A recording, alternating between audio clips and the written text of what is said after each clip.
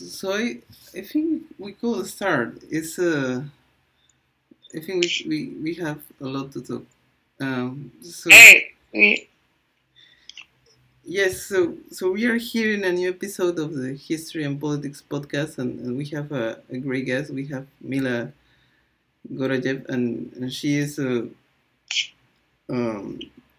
has written in the Center for Civil Society and other places, and we are here now to talk about Canada. So in particular Canadian politics. So what is going on in Canadian politics right now? Because I'm hearing some weird things, but I still don't know what exactly is happening.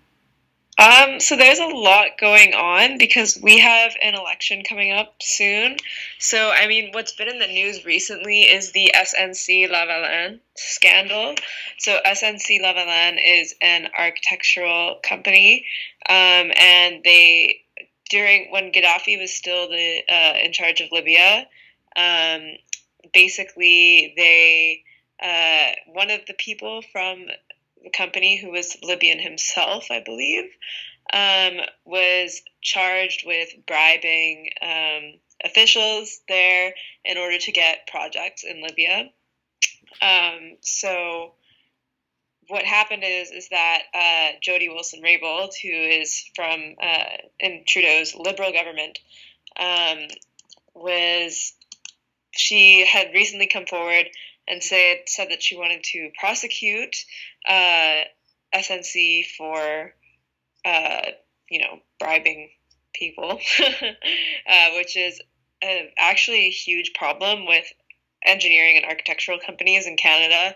We've had other scandals about that have related to this sort of thing. So now a lot of people that go into engineering or architecture, I think, have to take like ethics quizzes. But basically, yeah. So Jody Wilson-Raybould resigned, and she wanted to prosecute SNC, and she testified saying that Trudeau told her not to, and not just kind of told her, but sort of pushed her not to.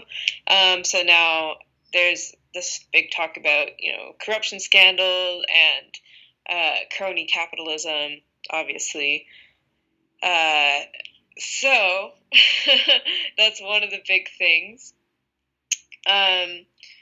The other big thing was that obviously we have a new political party that is going to partake in the next election called the People's Party of Canada. Despite the name, it is not a communist party. Some people might be confused and think that's the case, but they're actually the opposite. So they're like a far right kind of wing of the Conservatives that are a bit upset at Conservatives for not being as like purely conservative. Um, some of the stuff is libertarian, like they are against supply management and stuff like that. But a lot of the stuff is just like taking the anti-immigrant stuff like even further. Um, and it's led by Maxime Bernier, who almost won the candidacy for the leader of the Conservative Party, but sort of narrowly lost to Andrew Scheer. So he kind of parted with the party after that. So it's going to be interesting to see how the election pans out, obviously. I mean, we don't really know what's going to happen. I have a feeling the Liberals might still sort of make it this election, but that would have to be because of the poorness of the other options around them, or the lack of strength the other parties are exhibiting right now.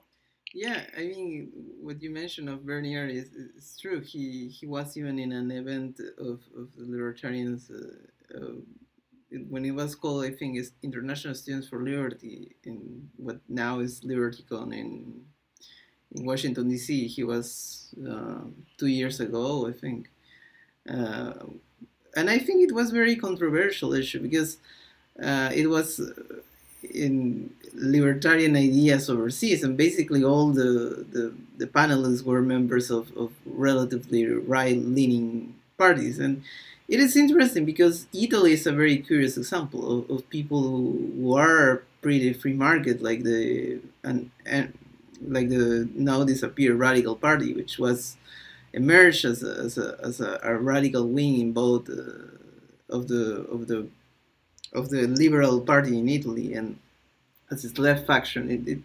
It was strangely because it was, I think, the only left libertarian party that has existed. It was pro market, but it still it was very supportive of Palestine and a lot of causes that are more common to the left, and it was very strange. But I think that was the issue what I knew Bernier, and I think he, yeah, it's very controversial because obviously at that event also people were discussing open borders, obviously an idea that Bernier doesn't share.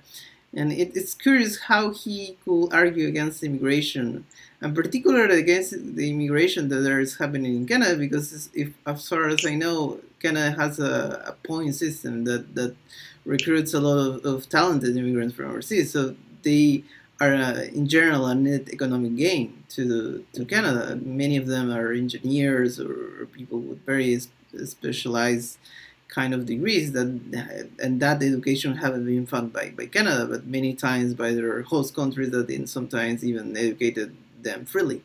So I don't know what is his argument. So there's a lot of I think people abroad would be surprised at how anti-immigration sentiment is actually very popular in Canada. Canada is usually seen as a country that's more friendly to immigration, but it's not quite, I don't think. So, for instance, I've spent a lot of time looking at like comments from everyday sort of Canadian people, or like I listen to people, around me that don't come from immigrant families, and they sort of have a lot of misconceptions about immigration that I think parties like the Conservative Party and the People's Party sort of play on. So there are basically all the typical arguments that are being made against immigration that we see elsewhere. So the first one is about, okay, well, why are we focusing on helping people from other countries when we have people suffering here? So, for instance, we've taken in a lot of refugees from Syria, and a lot of Canadians are angry about that because they're saying, well, there are people here that are suffering. Why are we trying to help people who come from another place? Obviously, like, there's so many things wrong with that claim, but we can get to that after. So that's one of the big things. I think another big thing is that there's a sort of like white reactionary moment that's happening right now where like people are scared of having their culture or their communities being replaced.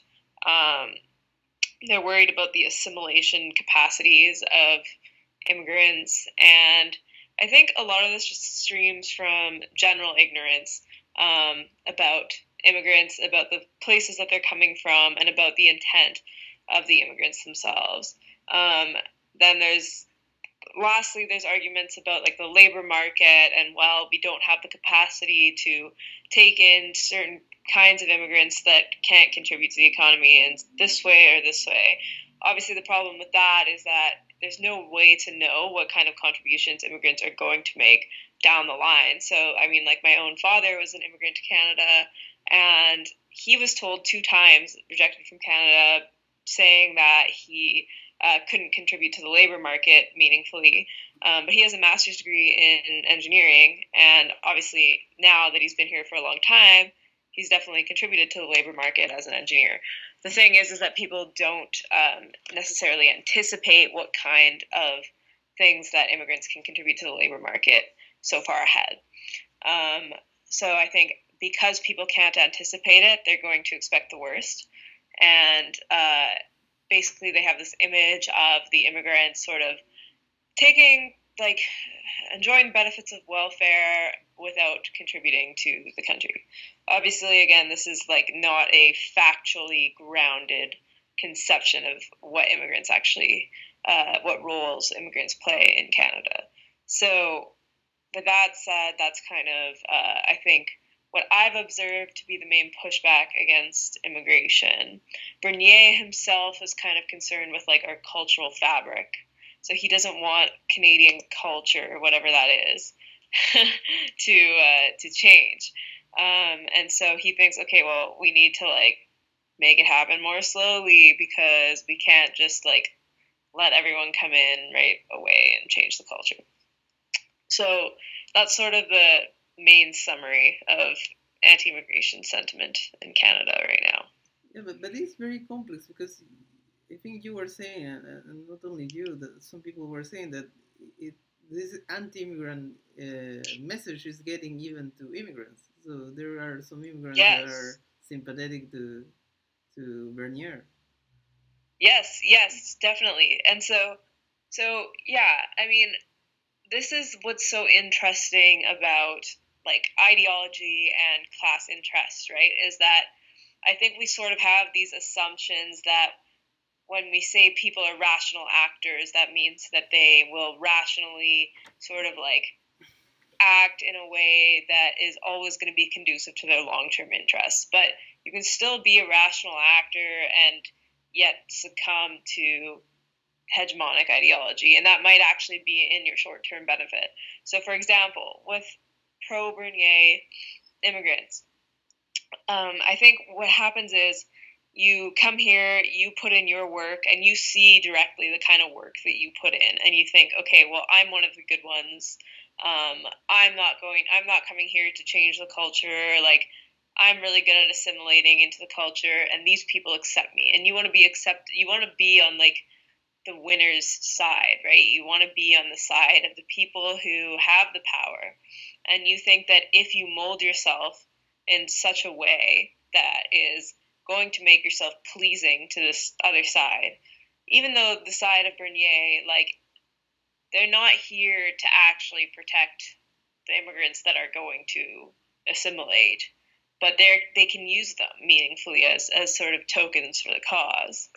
And so what happens is you do have your immediate burdens alleviated when you start to espouse dominant ideology, because then people will see you personally as one of the good ones. They're not going to see the other people that share an identity with you as the good ones. They're not going to see other immigrants as it. But you as an individual are going to immediately benefit from espousing dominant ideology. And in that way, they are behaving rationally in that respect. They're behaving rationally when it comes to short-term gains. Now, they might grow to end up being betrayed by these people, as is what happens when people collaborate, right? But for the time being, they get to enjoy a sort of privilege that immigrants who might speak against the status quo wouldn't necessarily enjoy. Yeah, that's certainly an interesting phenomenon. And I mean, now it's I think that the the how to say in this way, the yeah, it's a sentiment that it's growing everywhere, and even in Spain was relatively friendly to immigrants. We have seen the rise of Vox, which also is a more or less right wing populism on similar lines that Bernier's People's Party. And, yes. And yeah, it's very complex to that there is not a Western country that isn't seeing this kind of populism.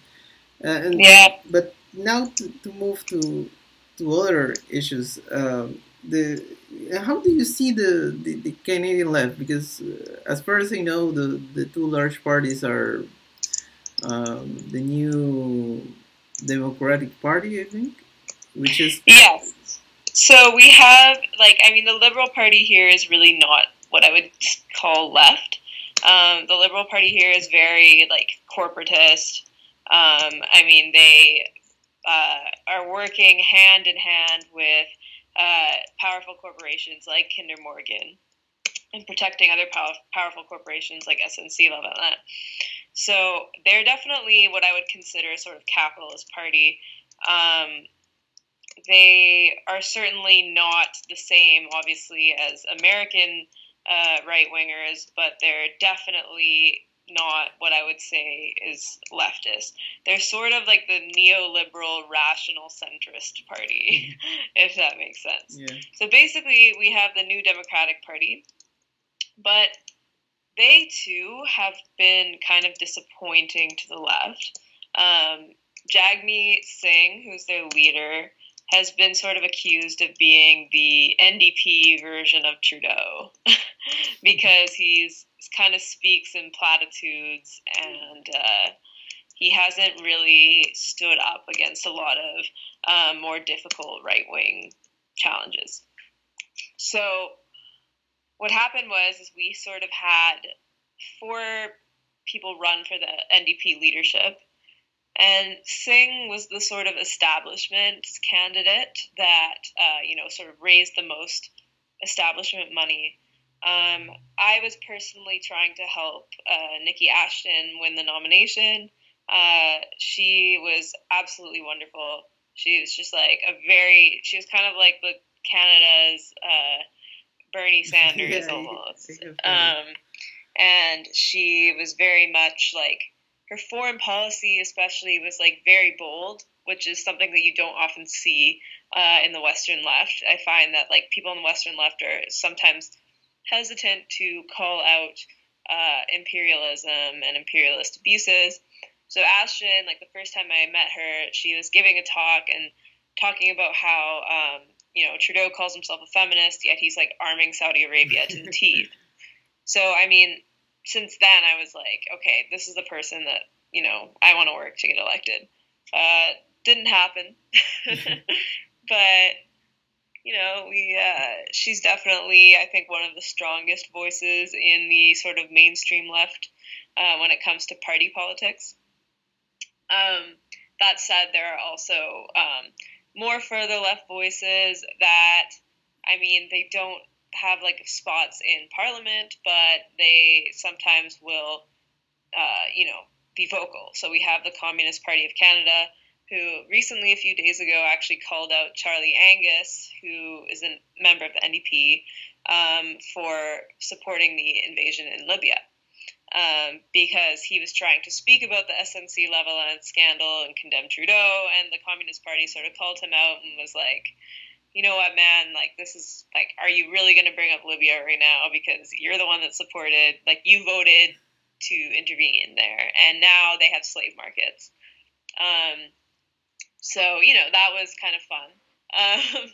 And, we have the Mobilization Against War and Occupation group, who also just kind of mobilizes rallies and sort of support around opposing occupation and interventions in places all around the world. So we have a few left movements, but in terms of our mainstream politics, I would say that Canada is just very sort of neoliberal, like rational centrist, sort of that's kind of where we're situated right now. And so we have the far right, who is trying to challenge that in one way, and then we have the left, who is trying to challenge that in a different way. Yeah, and what about the Green Party? Is it on the left? Because in some countries it's not necessarily on the left, in others it is, and it changes from country to country, the Green Party. Yeah, so our Green Party is not huge. In the elections, like, they don't have a lot of seats. They are considered left-wing, but they're not really, like, usually people I know that are, like, on the left here will probably just vote for NDP because they're a more established left-wing party.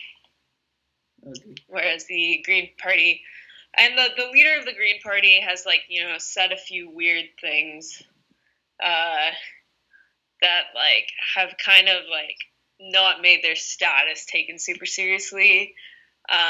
Like, they've spoken out against, like, reproductive freedom in some capacities.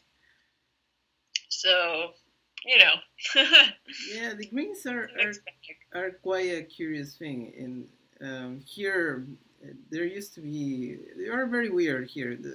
Basically, they have disbanded, but there is one There's one former Green, which is the mayor of the largest district in Peru. So yeah, that's like kind of strange development. He barely won, but still, it's they are still around, even in countries where their parties are no longer active. The people that get involved in green politics are still involved in some way.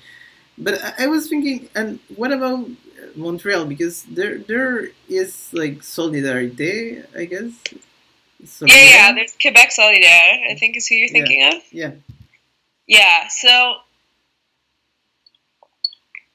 there definitely is a movement there, and I a few months ago I went to one of like the largest left wing conferences in Montreal. So it just had like leftist people from sort of all factions. There were, you know, there were communists, there were anarchists, there were like democratic socialists.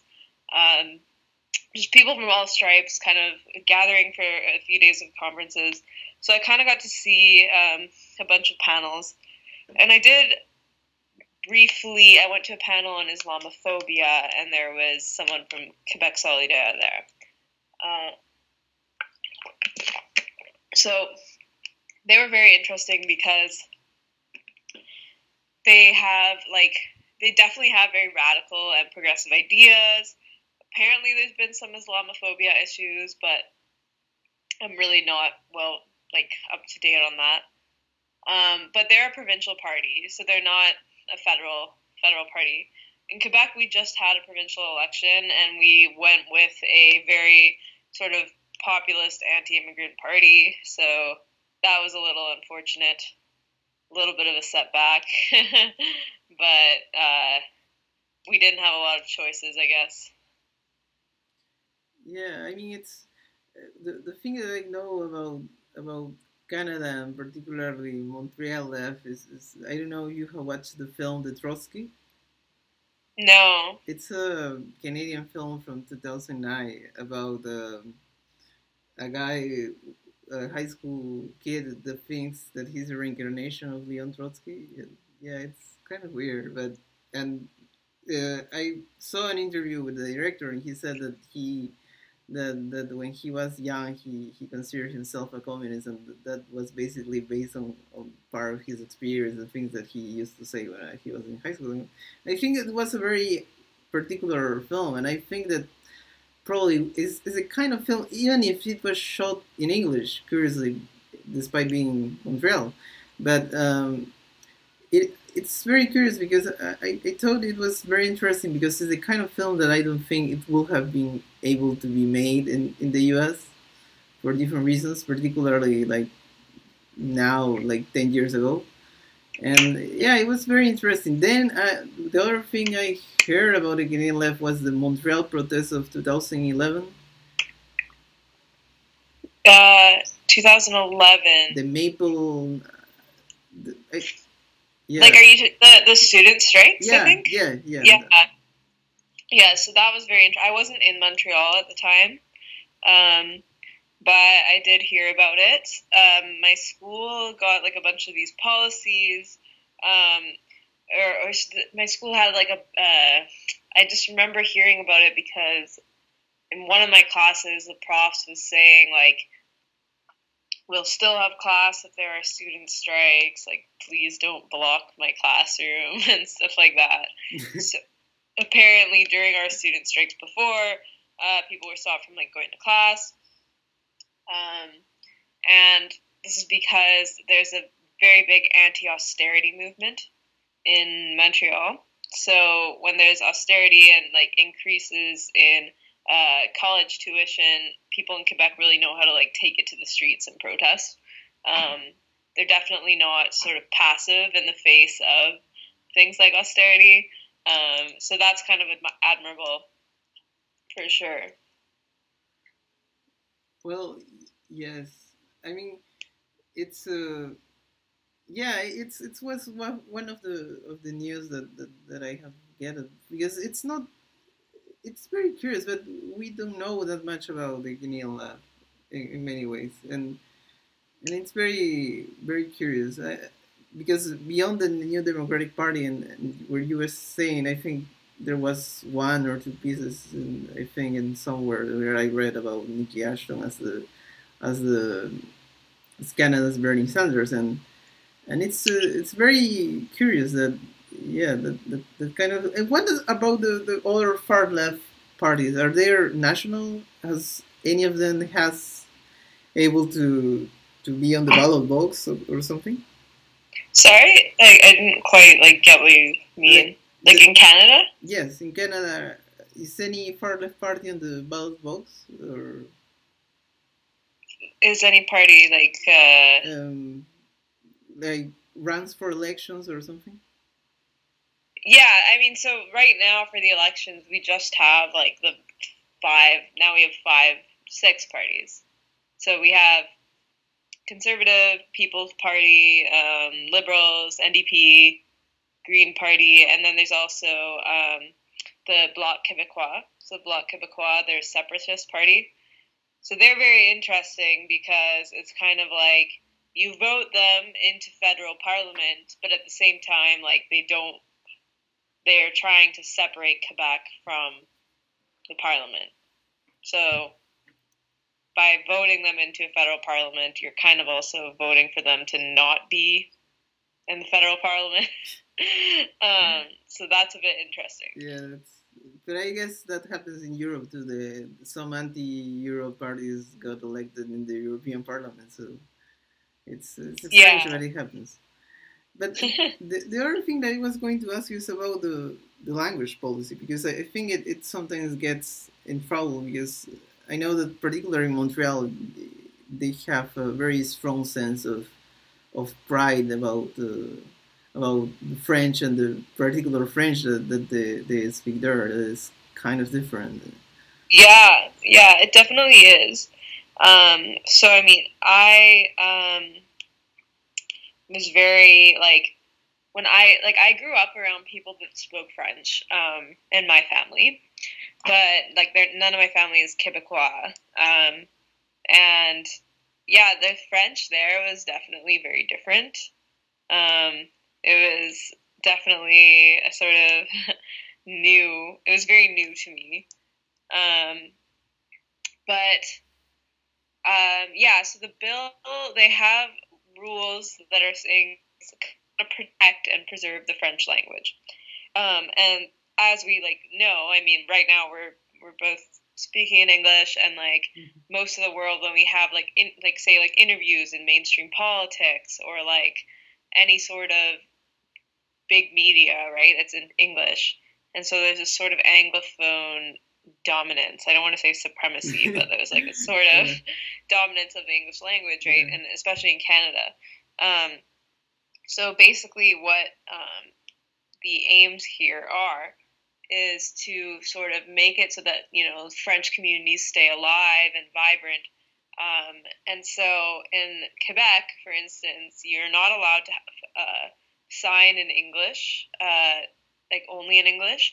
So what you need to do is the signs all need to be in French, and they need to be double the size of the English version of the word. There are certain rules about schooling too. I'm not really quite sure of the details, but about going to school in French. And yeah, there's just a bunch of sort of initiatives that they're taking to preserve the French language there. I definitely think that it's still going. People definitely still speak French in Quebec, and in Montreal, I guess it's more bilingual than other Quebec places. But I understand the worry as well, because there's definitely a lot of English speakers there that don't know any French at all. So yeah, it's a sensitive issue. And that also has to do with immigrants, because some people get mad when the immigrants don't know French. Yes, definitely. But it's funny because a lot of the immigrants that moved to Quebec do know French. So a lot of the people that, for instance, the Lebanese diaspora is huge in Quebec, and Lebanese people all speak French for the most part. Same with there's people from Haiti, there's people from Algeria. These places, Syria is another one. These places all have French-speaking people, right? I think like the issue is that there's also a lot of anti-immigration sentiment in Quebec. As we were talking about earlier, it comes back to that, right? And so if you're speaking like, I don't know, like Arabic in public, they might get angry at you under the guise of, oh, we want to protect our heritage, we want to protect the French language because the French language is under attack. But really, it probably comes from some xenophobia as well. So I think that's definitely, an issue in Quebec and everywhere else in Canada. But Quebec sort of has this complex about the French language, and so it might be a little bit more magnified there sometimes. What I was once hearing was that the South Asian languages were also growing rapidly because the South Asian community is also large. In Montreal? I don't know if Montreal or I think probably if they are Indians, they probably move to the English-speaking part because I think. Yeah. Well, I mean, also like in India, they have so many languages in itself, right? Yeah. So. Yeah, I mean, I definitely, in Quebec, it's like very multicultural, right? Like in Montreal, it's very multicultural. But there's still definitely a lot of people that are very upset about, the fact that there are more and more non-French speaking people coming, or people who speak French but might not speak it as their first language. So that's kind of a source of resentment. So moving to another topic, how do you see anarchism in Canada? Because in the U.S., it seems that at least until the emergence of DSA, it was kind of the protest movements. A lot of it had links to anarchism. Even DSA has a lot of anarchist members, which is kind of funny because technically they are they basically act as a wing of the Democratic Party, and anarchists have generally been critical of the Democratic Party. But anyway, how does the anarchism reflects in Canada in some way? So, I mean, I don't know a lot about just strictly anarchist communities. I know a lot of sort of leftist alliances that have both say socialists and anarchists. But I don't know if there's some Antifa stuff that I know a little bit about as well. But as we know, Antifa is very diverse. It's not just anarchists. Yeah. Even though their tactics are kind of what are associated with anarchism. Yeah. So I mean, yeah, we have an Antifa here. We have I've done a little bit of work with Kurdish movements in Montreal, who are sort of anarchist, anarcho-communist. So yeah, I mean, there's definitely leftist groups in terms of strictly just anarchists. I haven't really heard a lot from, but that doesn't mean they're not there. I just haven't heard much from them. Yeah. I mean, other thing that particularly in the U.S. case, I have seen a lot is Trotskyist groups, and they have a lot of splits, and these splits a lot of times have other splits, and a lot of times even the splits. Yeah, no. So we have Trotskyist groups, but I don't know if they're anarchist. They're kind of they're just a kind of socialist, but maybe some of them are anarchists. But I mean, we have one of the biggest Trotskyist groups I know of is called Socialist Fight Back in Canada. I'm not super hype about them. I'm gonna get in trouble for saying this, but I'm not super hype about them. There's been a lot of sort of complaints about sexual harassment and transphobia within fight back circles, and so I've also just noticed a lot of it's just full of brocialists. I'm gonna get in so much trouble for saying this. Yeah, there's a lot of brocialist vibes there that I have not personally felt welcome within. So I mean, I'm not even a Trotskyist anyway, but that's my experience with Trotskyists, and they all wear the same hat. That's something else I've noticed. Yeah, it's strange, but this issue you mentioned with transphobia and sometimes more simply homophobia, it's something that I have heard of other Trotskyist groups, and it arises, I guess, because some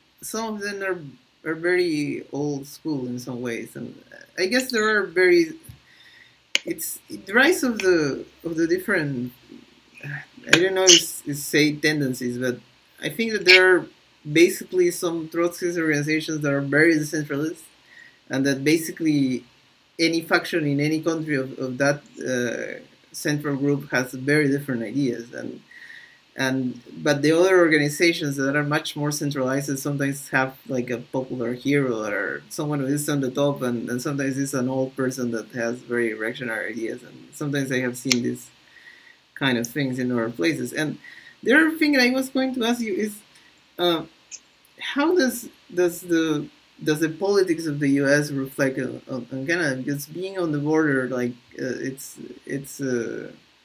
I have seen the Canadian media cover a lot of American politics, and sometimes even more than Canadian politics, and it's kind of strange. That's a good question. So, but like just before getting to that, I just want to say one more thing about like the Trotskyists and like homophobia and stuff. Yeah. So, I mean, I've written about this a little bit on my Twitter because it's something that I've really noticed being complained about a lot in leftist groups, and that is sort of this tendency to want to ascribe bigoted views as like a feature of a certain kind of group. So, for instance, you know, someone might say, okay, well, the left has an anti-Semitism problem, or, you know, this part of the left has a homophobia problem, and people act shocked by it, right? Or like, this part of the left has like sexual harassment, and I can't believe it. And the thing is like, being shocked at these things is not consistent with leftist ideology, because like by our own admission, if we're when we talk about oppression, we're talking about a way that we organize ourselves, right? It's not just a character flaw, and it's not something that's like sort of insulated within one community in society. It's something that sort of grounds all of our preconceptions, presuppositions, sort of, and it sort of teaches us what to expect of each other. So, you know, every single group is going to have to deal with bigotry within its ranks, because nobody is immune, right, from like internalizing dominant ideology. And if dominant ideology is unjust, that means that we're all going to hold unjust expectations, whether they're implicit or explicit. And so the sort of task, right, for us on the left is to, you know, deal with that and own up to that. And like, while I have issues with groups, like, you know, I'll say like, oh, well, I don't like this group because they have this, this, and this. It's like, yeah, they have this, this, and this, but it's not necessarily because of, you know, like, I don't think like it's because they're Trotskyists or like whatever, because they're this. I think it's because we like, there are certain people that who are in charge of the group that need to just manage it better. They sort of need to manage how people's inner socialization is being manifest and how that's making certain people feel within the group. So that's my comments on that. Just needed to get that out there. But with respect to American politics affecting Canada, I think it greatly does. I think that we have very similar origins and very similar histories of domination. We're both settler colonies that have subjugated Indigenous and Black folks. So, like, we both have similar, and we both have had imperialist presences across the globe. People like to act like Canada has not, but we certainly have. And so, while I think that, I mean, the U.S. is more of a hegemonic power than Canada, I really think that Canada is one of its sort of key allies on the international stage. We are still a sort of wealthy and powerful country in some respect. I also think that they do influence us because American media and like American discourse influences everybody, not just Canada, but uh, the far right. I think like the election of Trump and like the sort of far right emboldenment in the U.S. has consequences beyond its borders. We definitely see people. I've seen people in Canada wearing Donald Trump hats and like feeling, sort of emboldened, like, well, it happened down there, it might be able to happen up here. And I think that, for instance, the emboldenment of Bernier and the People's Party comes with this sort of wave of right-wing populism. And that's not just the U.S., right? There's other countries that are experiencing right-wing populism, right-wing populism. And because of that, that's going to affect Canada. It's important to note that our former Prime Minister, Stephen Harper, had very close relationships with George Bush and Netanyahu.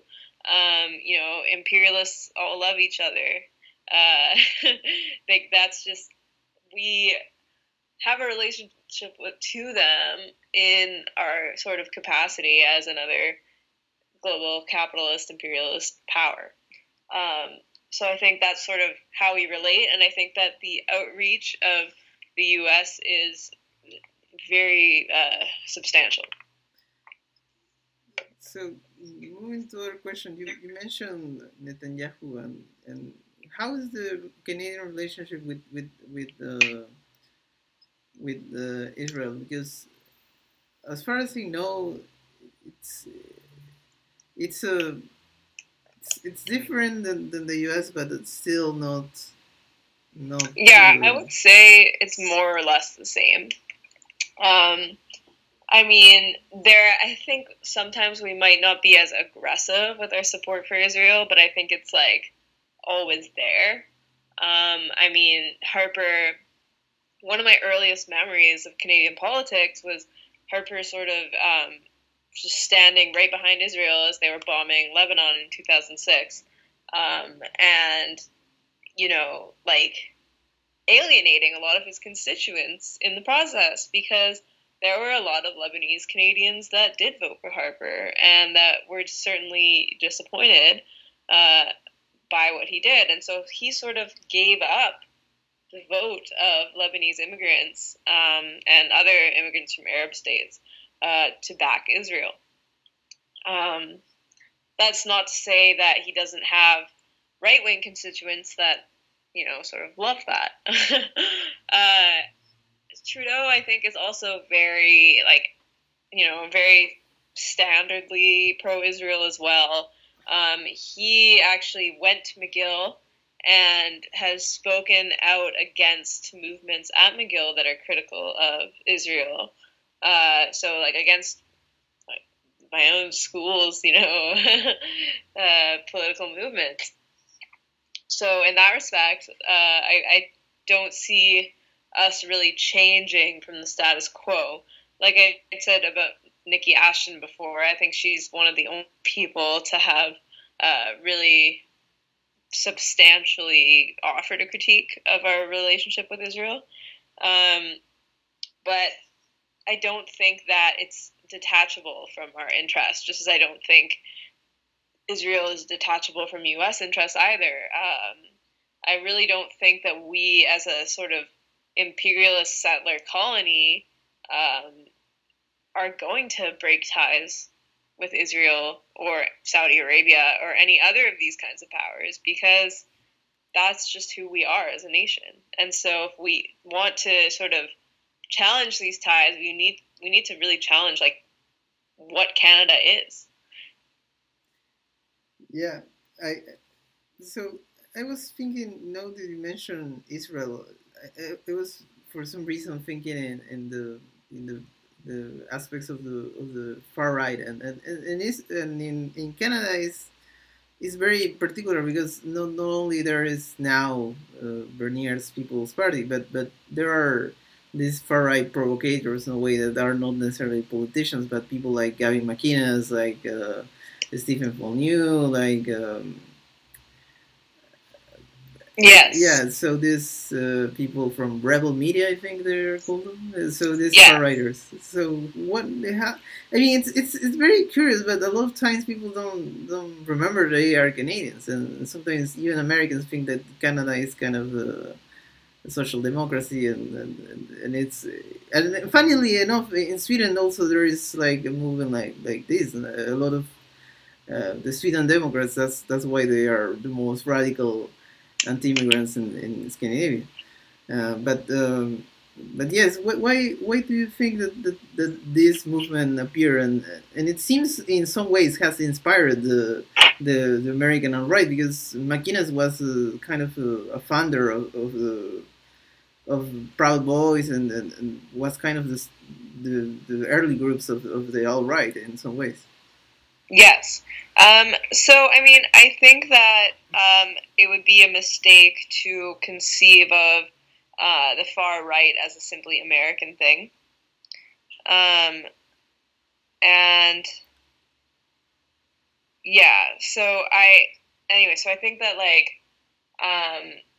we definitely just have a far right presence, and it's going to the far right presence here is just going to keep being a thing because we have people challenging the status quo right now, and the far right is a sort of counter-revolutionary backlash against people that are trying to change and challenge our fundamental assumptions. So as long as we have leftist movements here, as long as we have, like feminist struggle, socialist struggle, and so forth, we're going to have these reactionary forces that are going to try and oppose it, because we have these powerful, we have people who have interest in defending the status quo, and they're going to just like go down with that. So I don't know if it's fully from American influence.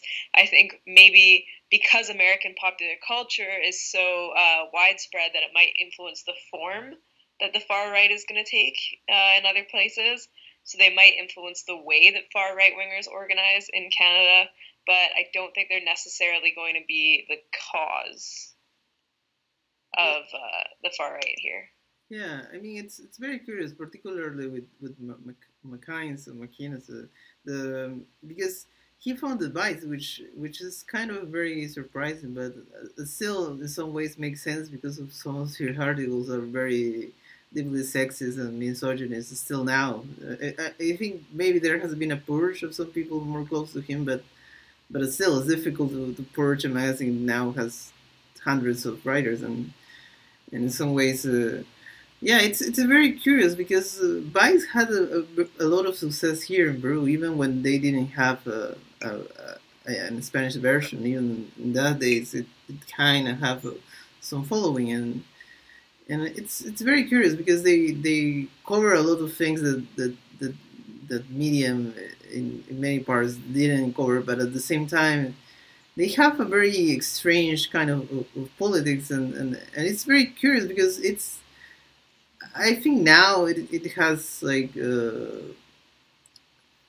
it has actions and people on their board that are not Canadians, but it started, if I'm not wrong, as a Canadian enterprise. Yes. Yeah, Vice. So Vice is interesting. Because they have like more lefty sort of like factions, like Canada Land, I think, and Broadly. But at the same time, Vice has tended to post some reactionary stuff as well. So they're kind of a mixed bag. Um, Obviously, Gavin McInnes himself is just very blatantly a reactionary, like in a very uncontroversial sense.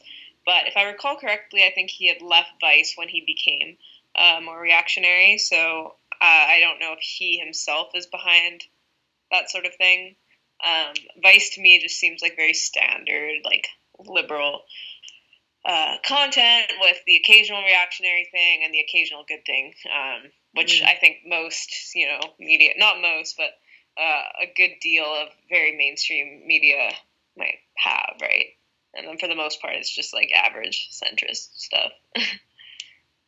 yeah. I think we have. we could leave it here. I think we have talked a lot of things, and I think it has been an interesting conversation. So, where could people find you online? Sorry? So, where could people find you? Like, I think in Twitter, you're always making rants, interesting reflections. Yes. I think Twitter is like my most active place of posting, because I'll post like my articles and stuff there as well. I'm basically like a free agent when it comes to articles, so like I publish with anyone that like will mildly align with my views. But yeah, so my Twitter is at Garayab M.